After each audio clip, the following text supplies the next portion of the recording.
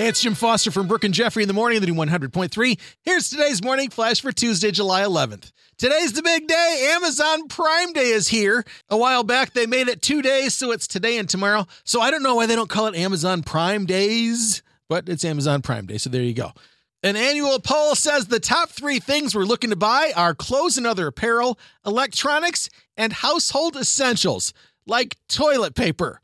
So instead of going to Costco, you're going to buy your toilet paper on Amazon Prime. Number 4 on the list, the Amazon Basic products, which are always pretty cool. And number 5, hobby, leisure, and travel products, knocking non-perishable food and pantry products out of the top 5 this year. So if you're going to buy your pizza flour or sugar online, know that you've fallen down to number 6 on the list.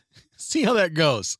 Jamie Foxx, after his undisclosed ailment back in April, was said to have been at the Shirley Ryan Ability Institute rehabbing, and now he's been spotted by TMZ and none other than Topgolf at Naperville. People who saw Jamie said his swing was great and he looked fantastic, so there's good news.